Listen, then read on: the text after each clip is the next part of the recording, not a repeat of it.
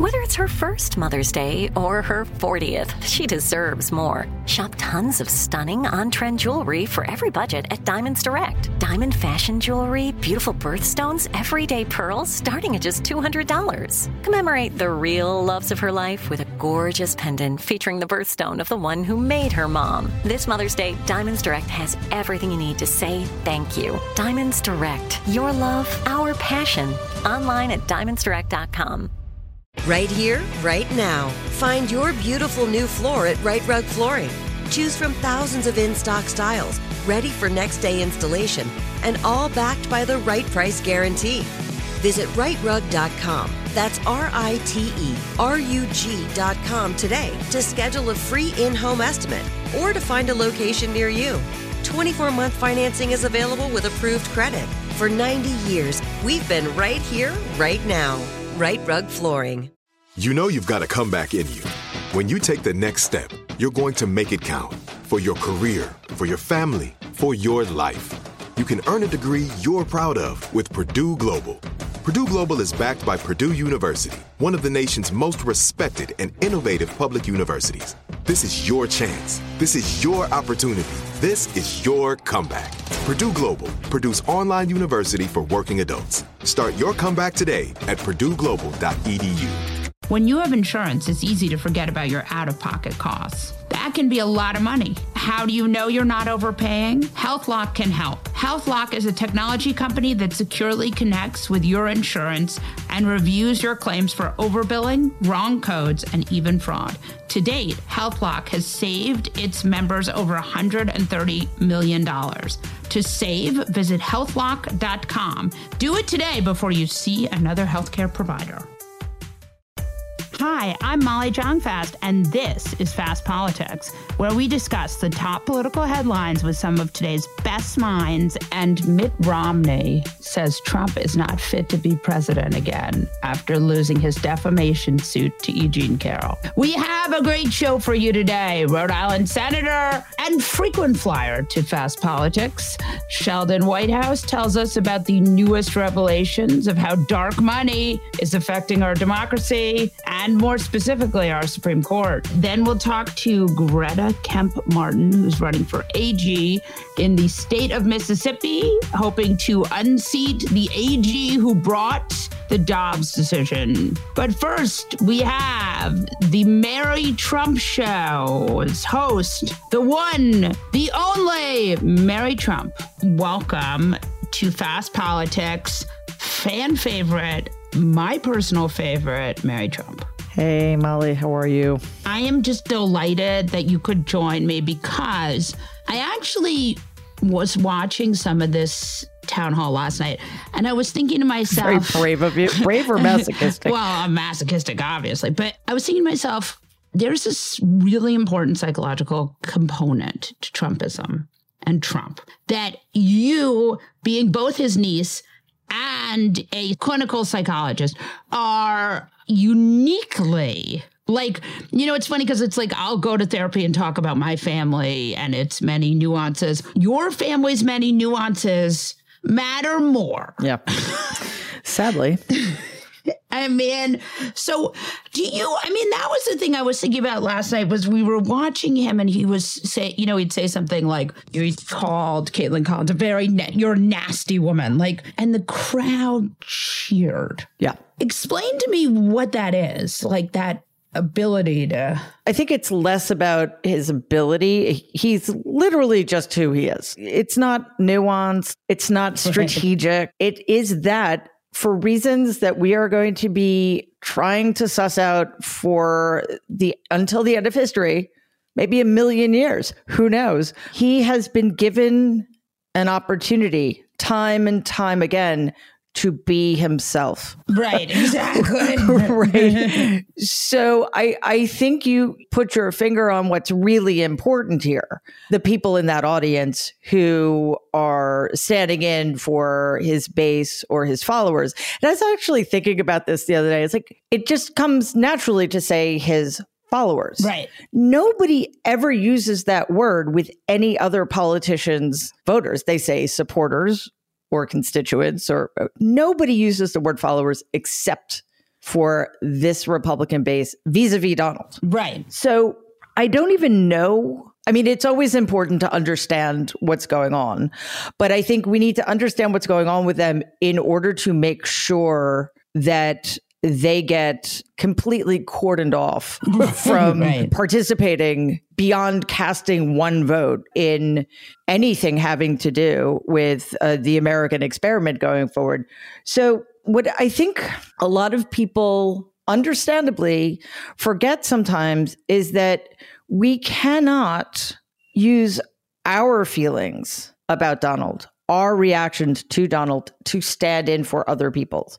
They don't see him the way we see him. Yeah, I really think that is like a very, very, very important data point. And that is the fascinating Rorschach of Donald Trump. Yeah. You'll hear people, and I think one of the things that happened during the time when you would see these anchors do these monologues about Donald Trump, where they would talk about how disgusted by him they were, it wasn't effective to other people. Not at all. And I think that's because those other people saw something different. You know, I want to amend something I said. I think it's absolutely true. We cannot judge their reactions through the prism of our reactions at all. Those are qualitatively different. I don't necessarily think they see him differently. It's just that they value what they see in him very differently from how we do. So, okay, yes, there are the deluded few who do see the guy who looks like a superhero. Right. You know, they do see the guy wearing the special forces uniform, riding around in a tank, even though the Jim Norton paintings. Yes, holding the Constitution, whatever, even though he's clearly not in good shape and he hasn't been for decades, and even though he got 5 deferments and never served a day in his life.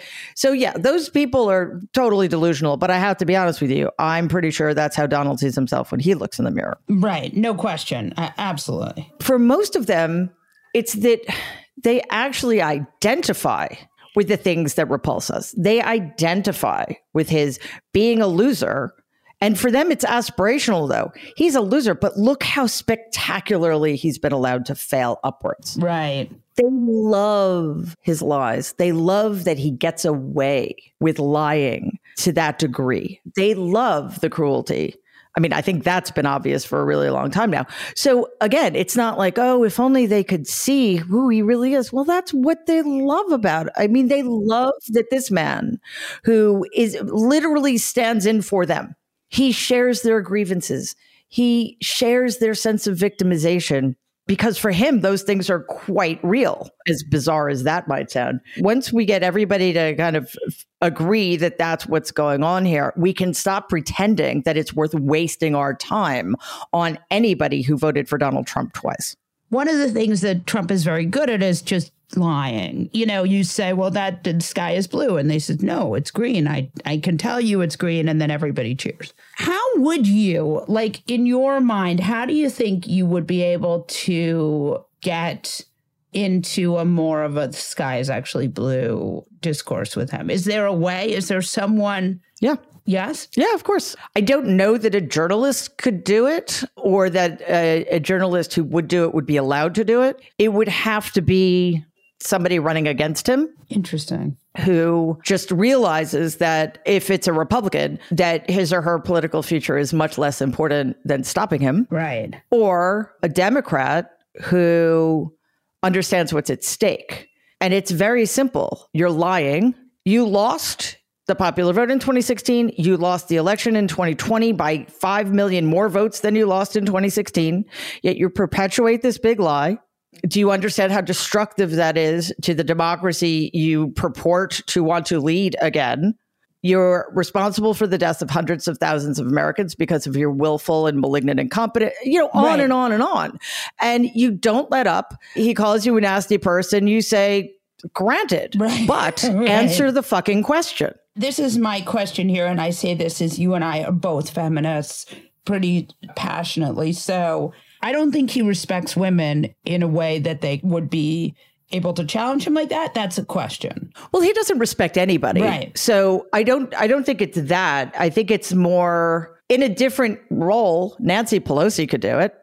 Hillary Clinton could do it. but they're not available for this kind of thing. And he wouldn't subject himself to it anyway. I don't know Caitlin Collins, and I don't know if she was contractually obligated to do that to herself last night. So I think the bigger problem, as you said at the beginning, was the crowd, not just in terms of the danger they represent, but in terms of how it emboldened him to have the worst things he said, including most of his lies, cheered to that degree, which made her job harder.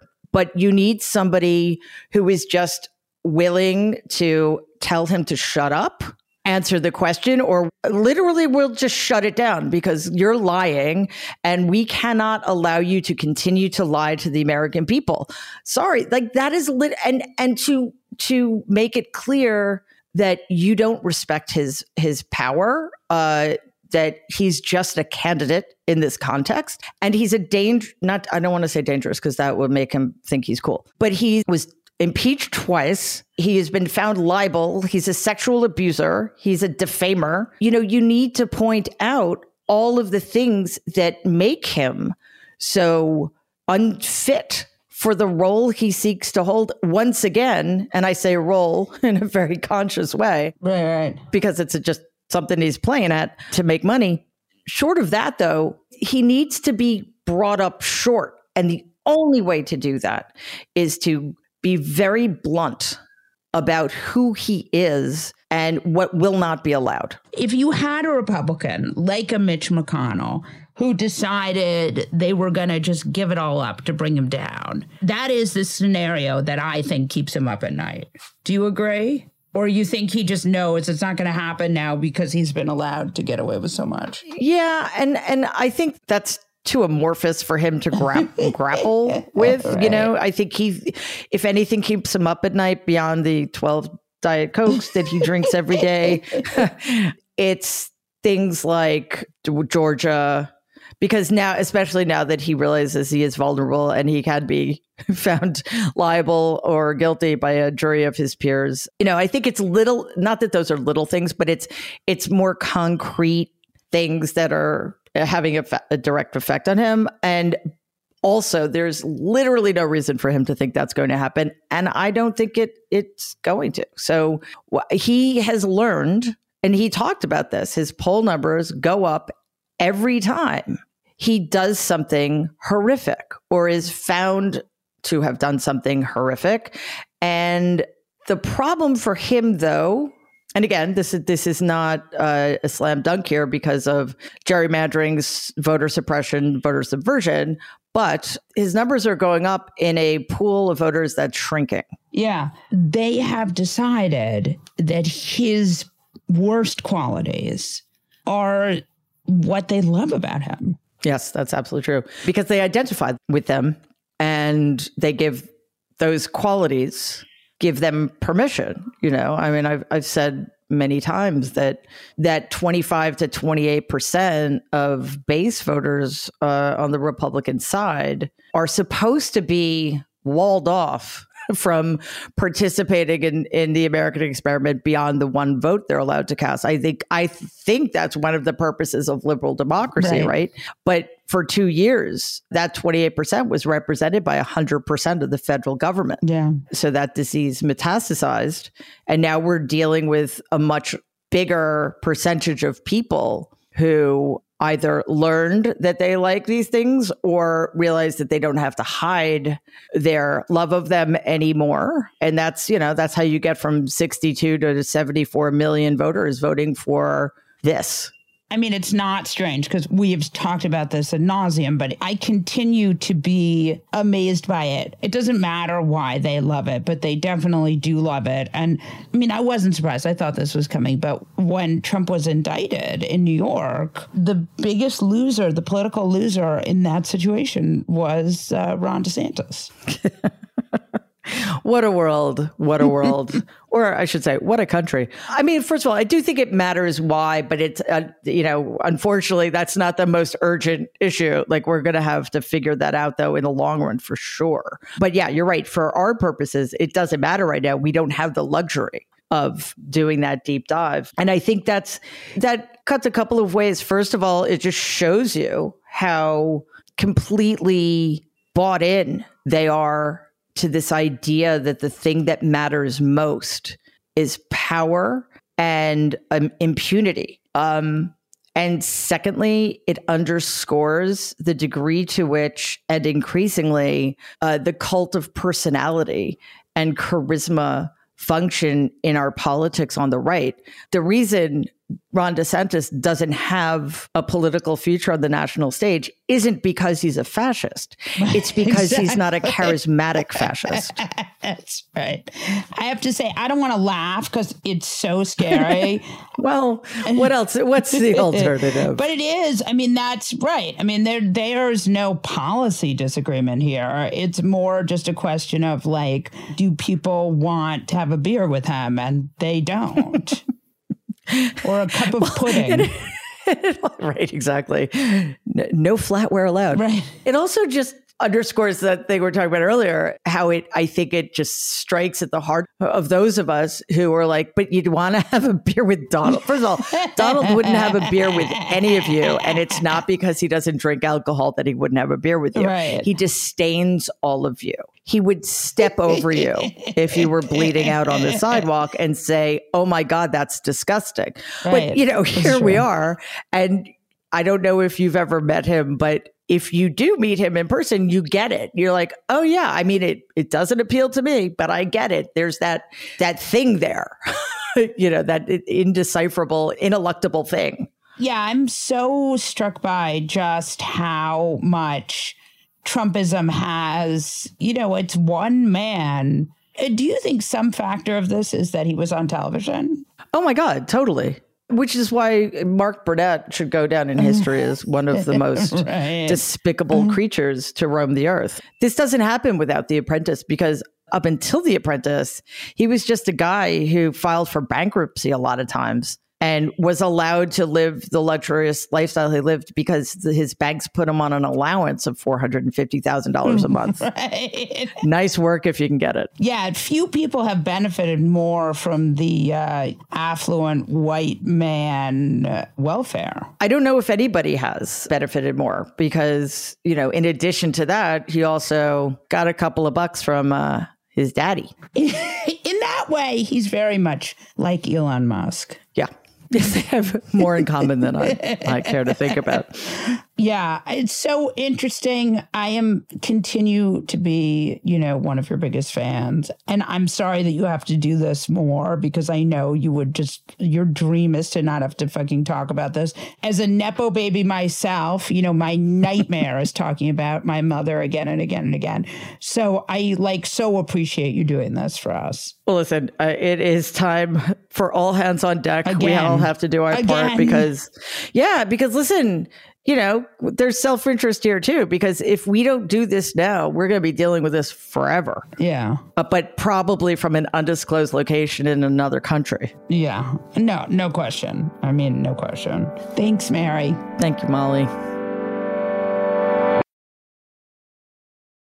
Sheldon Whitehouse is the junior senator from the state of Rhode Island. Welcome back to Fast Politics, Senator Sheldon Whitehouse. Good to be with you again, Molly. We're delighted to have you. The first thing I want to get into is the Senate Budget Committee. You held a hearing on the new Republican. It's not the budget because they're just trying not to pay their bills, but it's pretty amazing. Talk to us about where the big oil giveaways are.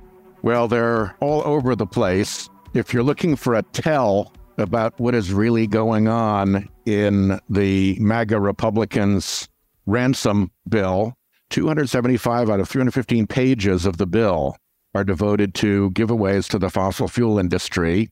And they include things like undoing the recent fee that we imposed on oil and gas industry polluters when they release improper methane leaks. Now, there's really no excuse for a methane leak, and we didn't get a whole lot of pushback against that. But the oil and gas industry, despite the fact that the fee actually helps the federal budget, I mean, it actually reduces the deficit, and the Republicans are supposedly concerned about the deficit.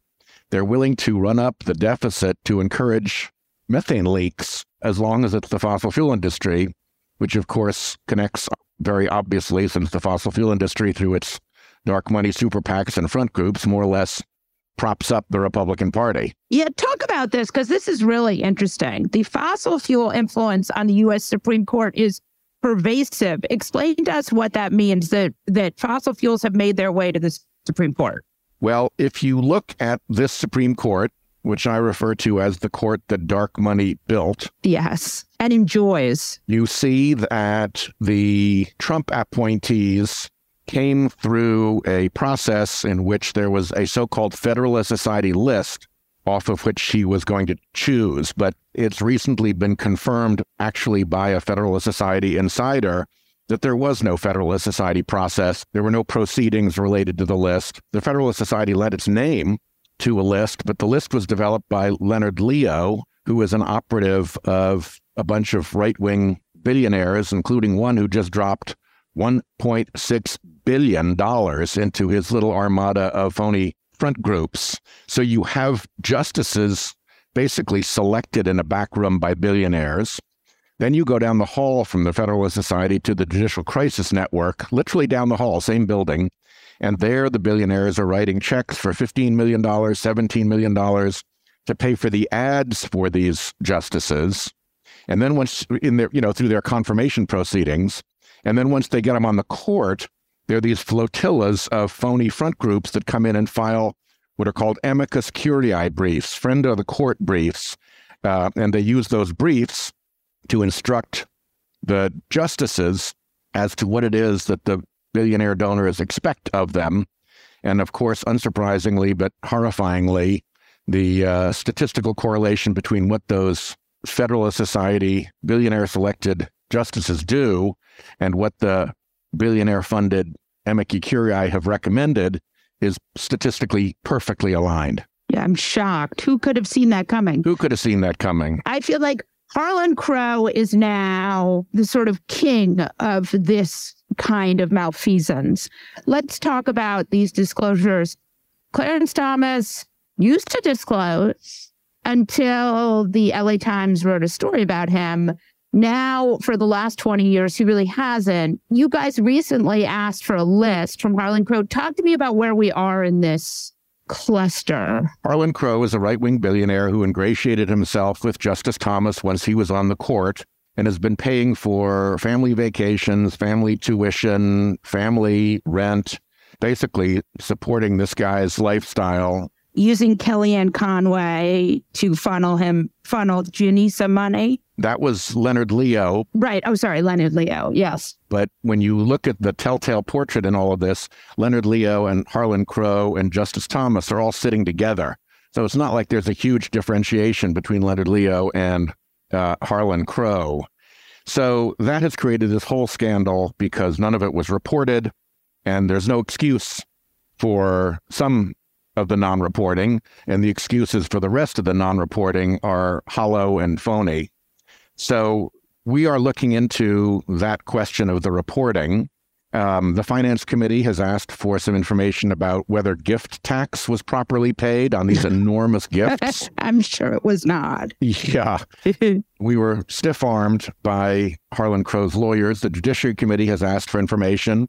I suspect the response will be about the same. And the problem for them is that when you look into this secretive funding of the Thomas household, it opens into this larger scheme of billionaire influence and control over the right-wing justices of the Supreme Court. So they're desperate to try to stop this before we get into any real further information. But I think we're going to just persist. I intend to persist anyway, and we're going to continue to dig into this. We're going to find the information. I hope people will come forward, maybe even whistleblowers, and the full extent of what appears to be rock-solid, old-fashioned corruption at the Supreme Court will be exposed. You've asked the DOJ to look into this. I mean, are you frustrated with this, DOJ? We're actually not quite there yet. I asked the Chief Justice to start the process that ends up with a referral to the Attorney General of whether or not the failure to disclose was willful. And if the failure to disclose was willful, then civil fines can be assessed. And the Chief Justice referred that to the Judicial Conference, who in turn referred it to their Financial Disclosure committee. So we're waiting for the Financial Disclosure Committee to act. The Financial Disclosure Committee's job is to find out if there is reasonable cause for a reasonable person to believe that it might have been willful, in which case they send it to the Attorney General to actually make the determination whether it was willful and then pursue civil fines. So Senator Dick Durbin was on the Sunday shows and he was talking about this idea that, you could tell he was trying to appeal to Justice Roberts. You'll remember that before these three Trump justices, Justice Roberts was very concerned with the legacy of his court. And he was trying to make the case that Justice Roberts really does have the power, and I think he does, to bring some order back to the court. Do you think that will work? Yes, I actually do. And I think that the way it's going to work is through the other federal judges. There's a thing called the Judicial Conference, which oversees the administrative side of the judicial branch of government. The Chief Justice chairs it, but it's made up of the chief judges of all the circuit courts of appeal and of chief judges from district courts around the country. And my belief is that those judges are absolutely fed up with the mischief and the shenanigans at the Supreme Court. And they're doubly fed up because they know perfectly well that they could never get away with that kind of nonsense, that what's going on at the Supreme Court is in flagrant violation of reporting and ethics laws and principles. And furthermore, thirdly, they're even more aggravated because when the Supreme Court says nothing to see here, folks, this is just the way judges behave, it makes all of them look bad, like they might actually be doing the same kind of stuff. And they know perfectly well that they aren't and that they can't and that they'd get in big trouble if they did. So this whole exercise of having the Supreme Court police itself has been, many people are saying, an enormous failure. Complete joke. Do you think there's any possible chance that Thomas could be impeached? Count the Republicans in the House and count the Republicans in the Senate and do the math. Right. For them, this is entirely political. And to me, it is an absolute tell that you have an entire party that is unwilling to take a look at undisclosed free gifts of hundreds of thousands of dollars worth of vacation, rent for the mom, private school tuitions, all of this stuff, and be willing to say that that's all okay just because it's their judge.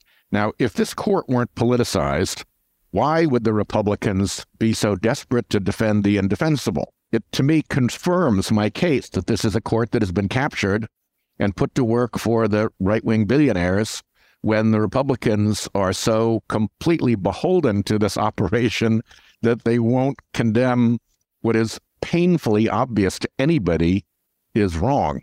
I mean, I think Trump really changed the calculus for Republicans. I mean, Trump is still the Republican frontrunner.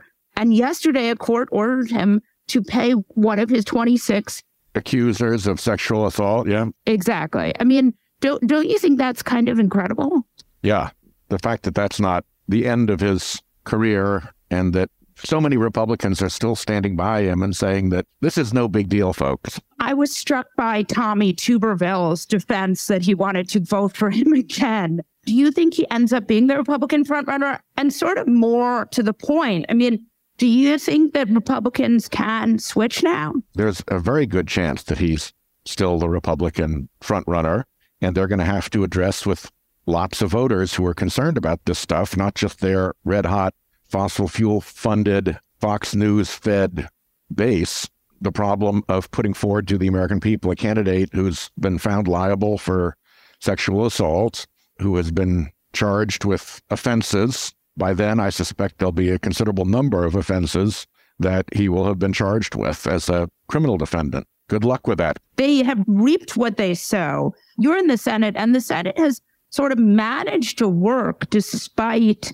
the craziness. What is your secret there? We've had a pretty solid Democratic majority on most things. There have been a few unfortunate times when we couldn't gather a Senate majority, but I think we've just worked very deliberately with the Republicans where that's possible, and without them when they refuse to cooperate to do things like the big bipartisan infrastructure bill, but also the big Inflation Reduction Act that was our first big climate measure, our first step to hold pharma accountable, and our first adjustment to the tax dodging practices of the super rich. What is the thing right now that's keeping you up at night? It's still climate change. It's still, the IRA made progress on climate change. We have a lot more work to do. And what's frustrating is that the fossil fuel industry still funds a whole armada of sleazy front groups who usually hide their fossil fuel funding as best they can, but sooner or later it comes out. And they spend an enormous amount of time and effort here in Congress to defeat climate legislation. And some of them are actually pretty well known. One of the worst, believe it or not, is the U.S. Chamber of Commerce, which is pretty stunning. It's been ranked by Influence Map as one of the worst climate obstructors in America. And, we all have chambers of commerce at home that are all very nice people who argue for local businesses and are friendly and community oriented. And then you've got this U.S. Chamber of Commerce, which is a worst climate obstructor and takes gobs of money from the fossil fuel industry that it won't disclose. Yeah, unbelievable. Thank you so much, Senator. My pleasure. Thanks so much for having me on. Hi, it's Molly, and I am wildly excited that for the first time, Fast Politics, the show you're listening to right now, is going to have merch for sale. Over at shop.fastpoliticspod.com, you can now buy shirts, hats, hoodies, and tote bags with our incredible designs. We've heard your cries to spread the word about our podcast and get a tote bag with my adorable Leo, the rescue puppy, on it. And now you can grab this merchandise only at shop.fastpoliticspod.com. Thanks for your support. Greta Kemp Martin is a candidate for AG in the state of Mississippi. Welcome to Fast Politics, Greta. Thank you for having me, Molly. All right, tell us what you're running for first. I am running to be the next Attorney General for the state of Mississippi. Mississippi? Yes. That's a red state. Oh, boy. Tell us why you can win in Mississippi. Plain and simple, I can win because this state deserves better, and I'm the person to do better for the state. Historically, this has been a Democratic seat. Lynn Fitch, my opponent, is actually the exception, not the rule. And I believe that Mississippi is ready for a change. My opponent, she's abused this office as a way to get her rich friends even richer, and has looked the other way as they've stolen nearly $100 million in funding from the people that need it most in this state. And, she's used this office as her own personal springboard to overturn Roe versus Wade. I've had enough. Fellow Mississippians have had enough. And, I hope people will support us and join in this fight, and check us out at gretaforag.com. All right. So let's talk about the AG you're running against. The case you are talking about is Dobbs versus Jackson. It is the case that these Republicans used to overturn Roe. So you are at ground zero for this fight. Tell us what it is like in Mississippi and what women feel about having their AG overturn Roe. So, being in Mississippi, as you mentioned before, it's a red state. So the issue of abortion is always a hot topic and always has been. But right now, Mississippians are mad. Our Attorney General seems to care about anything and everything but Mississippi. She's shown that in a couple of instances, one most recently by leading a group of AGs to attack a heartbeat law in Ohio. Of course, she also joined the lawsuit about junk science in Texas. So she's truly pushing an agenda across the country, but she has forgotten about people right here in Mississippi. We have seen Republicans launch these full-scale attacks state by state on abortion rights, but people in Mississippi, they care about their healthcare freedoms. I don't believe that my opponent nor anybody else in state leadership is paying attention to what Mississippians really want and honestly what they need. This is a thing we're seeing again and again in these Republican legislatures is these Republicans have real goals that have almost nothing to do with their local constituents. Are you finding that? Yes, absolutely. Mississippians have expressed time and time again what they need, right? They need health care. They need Medicaid expansion. We need full Medicaid expansion, not piecemeal wins that the Republicans are trying to pass off as helping them. They want health care freedom. They want good physicians in this state. And we want to be able to keep our physicians. We want to make sure that our doctors feel safe and in providing adequate health care to our citizens. You know, my opponent's actions make it very clear that this fight is about increasing women's suffering. Overturning Roe is not the end game. They are not done. This is about controlling women's bodies. And, you know, honestly, I think Mississippians understand that. It's interesting because we had the great James Carville on this podcast, as we often do, and he was talking about your top of the ticket with Governor Presley. Can you talk to me a little bit about what your ticket looks like? We have a really dynamic ticket, starting with the top at Brandon Presley. Right now, we have a radical governor in Mississippi that supports our abortion ban, that makes no exception for rape or incest. He is someone who has expressed an openness to banning birth control. So clearly, the future Governor Presley and I agree that Tate Reeves needs to be kicked out of office in order to move our state forward. I have never seen movement like what Brandon Presley has brought to a election year this early. And what we have in both Governor Reeves and my opponent is an ignorance of the issue that's most important to Mississippians. And both Brandon Presley and myself come from an area of our state filled with working families and people that struggle and work paycheck to paycheck. And so what he and I are both up against are leaders who have not only abused their office and ignored corruption, but have been negligent, and it has resulted in hurting working families. Our leaders are just out of touch. We are both running against two people who truly do not know what real Mississippians go through day to day. So let's talk about Tate Reeves, because Tate Reeves has a really big national profile, and he's sort of sold himself as less MAGA. But that's not really true, is it? That is not true. Tate Reeves and Lynn Fitch are what I like to call gold star students for the Republican Party and the MAGA front. They are focused everywhere but Mississippi, and that is evidence and how they have ignored what their constituents want. They are putting partisanship before people.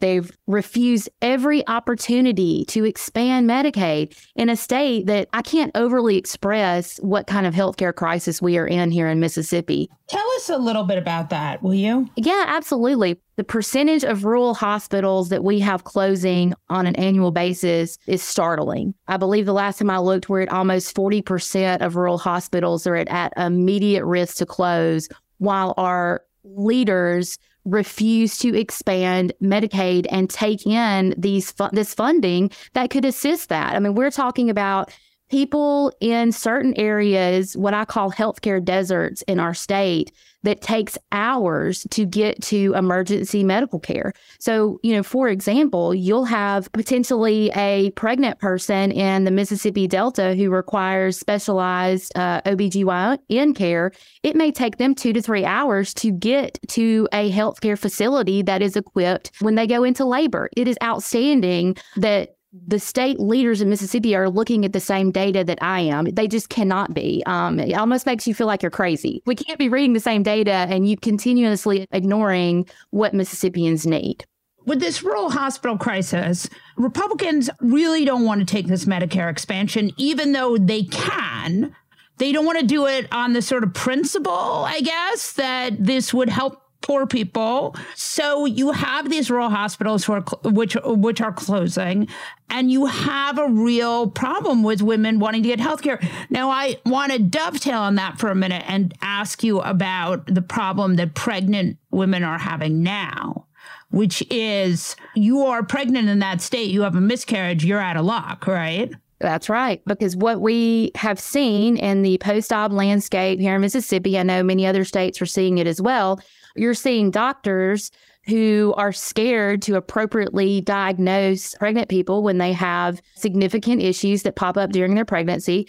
You have doctors who feel like they have to get on the phone with their lawyers before they make adequate healthcare decisions with their patients. And that is egregious. It's disgusting. I actually just read a story out of Oklahoma about a lady who was diagnosed with a molar pregnancy, which is a completely non-viable pregnancy, who was told before they could help her, she'd have to bleed out in the parking lot because it has to reach the point of seriousness before they feel comfortable doing what they need to do to help someone. If you can read that and not be completely gut punched, I don't understand that kind of logic. And that is what my opponent is advocating for. She is advocating not just in Mississippi, because let me tell you, her agenda is not just here in Mississippi. It is across the country. Yeah, I wondered about that. What we've now seen is that Roe is wildly popular and that people want women to be able to get treatment for miscarriages and even to end a pregnancy. So I'm just curious, did they have any excuse for this? Well, especially with my opponent, her position is that she is doing this to empower women. She has used the Dobbs, what I call her Dobbs media tour, to establish, and I'm doing air quotes here, empowerment agenda. I don't know about anybody else, but this is not empowerment. Everywhere I have went in the state, certainly nobody feels empowered. When they think about empowerment, they are thinking about somebody fighting for equal pay for equal work, someone fighting for paid parental leave, someone fighting for, assistance with childcare. I think my favorite quote post Dobbs is my opponent put out there that she believes this empowers women because they can just get their daycare or their nanny to help them, or they can get their family to help them. Right. I mean, it shows a complete just out of touch with Mississippians and what Mississippians are facing. I can start on several statistics, but just the poverty level here in Mississippi. Idea that one of our state leaders could believe that Mississippians are hiring nannies and that every Mississippian has a community or a family that could jump in and help them. It's unreal and so out of touch with what's going on here. I want to ask you about what Mississippi looks like demographically. How do you win as a Democrat in Mississippi? First and foremost, we have to motivate people to get out and vote in August and November. I do not have a primary in August, but of course our primaries are very important. But we have to motivate Mississippians to get out there and vote. And what I have found to be most useful is making sure that they understand the stakes in this race and talking about things that they care about. I've mentioned a couple of times now the unchecked corruption that we've had going on, nearly $100 million worth of welfare funds. To me, that's finding those factors that really motivate them to get out to the polls, because a lot of times, especially with my race, you really have to educate people on how the attorney general directly impacts their life. Right now, it's easy for them to see maybe how the governor does, their legislature, but okay, so tell me how this chief legal officer affects our life. And so getting out there and educating them on how the AG has left this money unchecked, right? And how he has used this office to pursue this agenda of banning abortions, not just in our state, but just across the country. And that one of her goals is to use that Dobbs decision and our immediate trigger laws here in Mississippi to criminalize medical providers when we can barely keep them in the state. So, I mean, it's just really touching in on that. And also, I'll tell you another thing they've really found interesting in a state that we really depend on our workers and farmers. I think it's interesting that we do not have a dedicated labor division in our state. So we have no Department of Labor. There's no dedicated division under the Attorney General's office to support and dedicate resources to Mississippi workers. And so that is something that is one of the top priorities for me. A lot of people are very interested to know that, especially given how industry and farm driven our state is. So I want to ask you about the big scandal with building those enormous stadiums. Can you talk about that? Because that is pretty interesting. Absolutely. So just a little background and just a great shout out to Mississippi Today. The reporter that has reported on this just won a Pulitzer Prize for this reporting of what she calls the back channel. And so I would encourage folks to read about it because it's a crazy situation. Saved by local news, right? You would never know this story if it weren't for local news. Exactly. I mean, it was an awesome research, but what we had is a nearly $100 million theft of what's called TANF funds. An acronym escapes me right now, but essentially it's welfare funding that is supposed to go to underserved communities in our state. And what that does is provide them job training, childcare assistance, things that they need in order to get back on their feet. And so what we have seen through some pretty strong evidence is that we have Republican leaders, donors, NFL quarterbacks, even the personal trainer of our current governor who has benefited directly from this money. And they have utilized it in a way that was not meant to be used. One of which, as you mentioned, was establishing a volleyball stadium at one of our universities here in Mississippi. Right. This was money that was supposed to go towards fighting poverty. That's right. These were supposed to go to some of our more underserved communities in this state. And essentially, my opponent has shirked her duties and no investigation or prosecution has come out of the Attorney General's office as it relates to this situation. Because these are her friends, right? These are Republican donors. This is our former Republican governor, Phil Bryant, who is caught up into this mess. And she doesn't want to do that. And I'll be perfectly frank with you. She's scared. Again, I've called her one of the Gold Star students of the Republican Party, and she doesn't want to lose that support. And in the way she doesn't want to lose that, she has decided, I'm not going to do my job for Mississippians. That's wrong. You are there to protect Mississippi's interests. She'd rather play games with people's lives than lose support of these top Republican leaders and donors. Yeah. Will, in the end, there be no charges on this? So what we have seen since our AG will not get involved, she has punted this to other agencies. So I do believe that there will be some federal investigation and potentially federal charges that will come of this.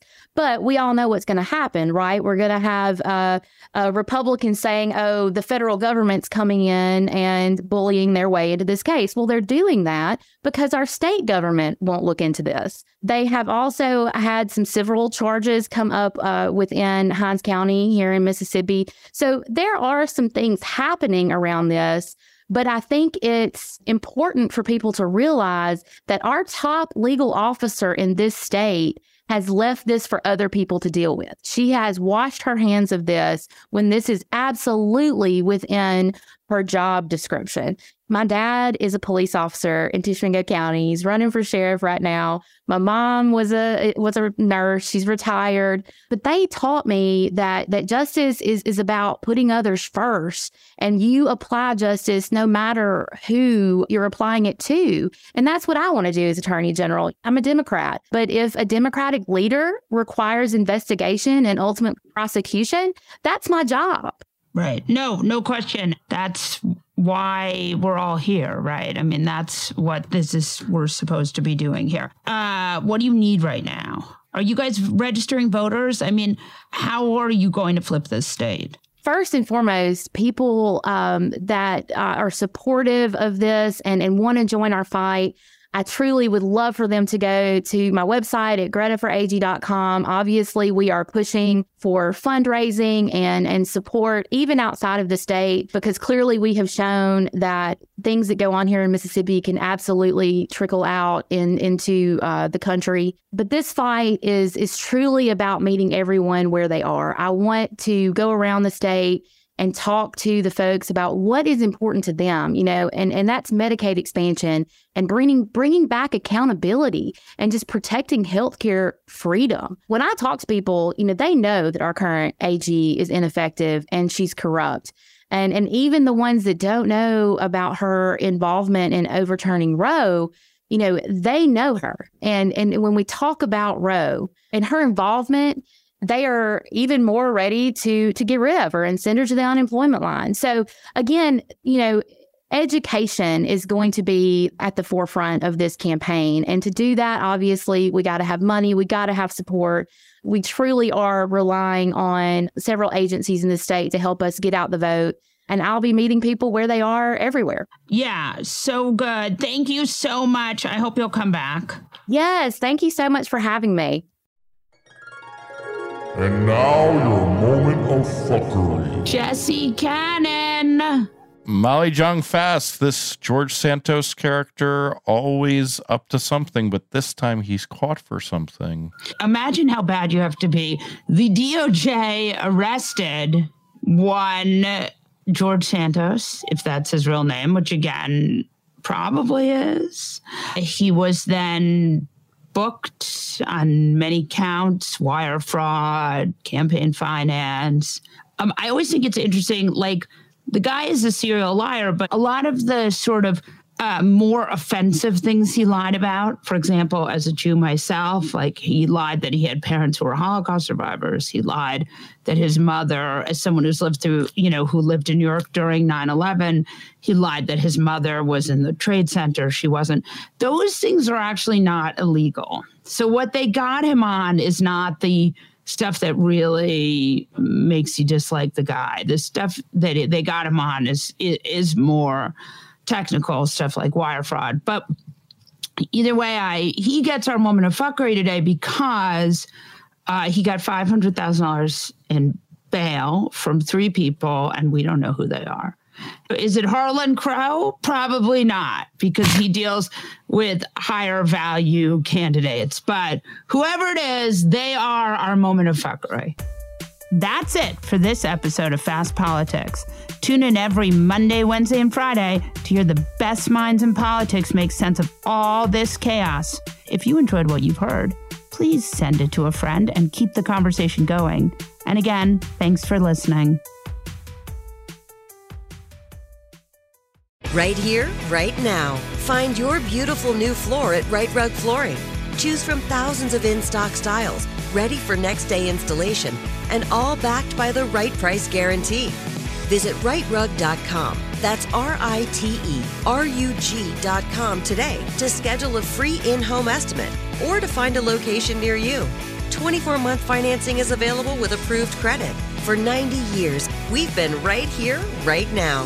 Right Rug Flooring. Whether you're a savvy spender maximizing your savings with cashback rewards, a thrifty rate watcher seeking the lowest interest, or a travel enthusiast looking for extraordinary perks, Kemp Financial Credit Union has a visa to complement your lifestyle and unique needs. Apply today at Kemba.org to unlock a limited time 2% cash back on purchases and pay 0% interest on balance transfers for an entire year with a new visa from Kemba. You deserve a card that works for you. Restrictions apply. Offer ends June 30th, 2024. This message comes from Viking, committed to exploring the world in comfort. Journey through the heart of Europe on an elegant Viking longship with thoughtful service, destination-focused dining, and cultural enrichment on board and on shore. And every Viking voyage is all-inclusive, with no children and no casinos. Discover more at Viking.com. Live Nation presents Concert Week. Now through May 14th, get $25 tickets to over 5,000 shows. That's up to 75% off a summer full of your favorite artists like 21 Savage, Alanis Morissette, Cage the Elephant, Celeste Barber, Dierks Bentley, Fade, Hootie and the Blowfish, Janet Jackson, Kids Bop Kids, Meghan Trainor, Peso Pluma, Sarah McLachlan. Get tickets to more than 5,000 summer shows for just $25. On sale now through May 14th. Visit livenation.com/concertweek to learn more and plan your summer with Sean Paul, Sum 41, 30 Seconds to Mars, and Two Door Cinema Club.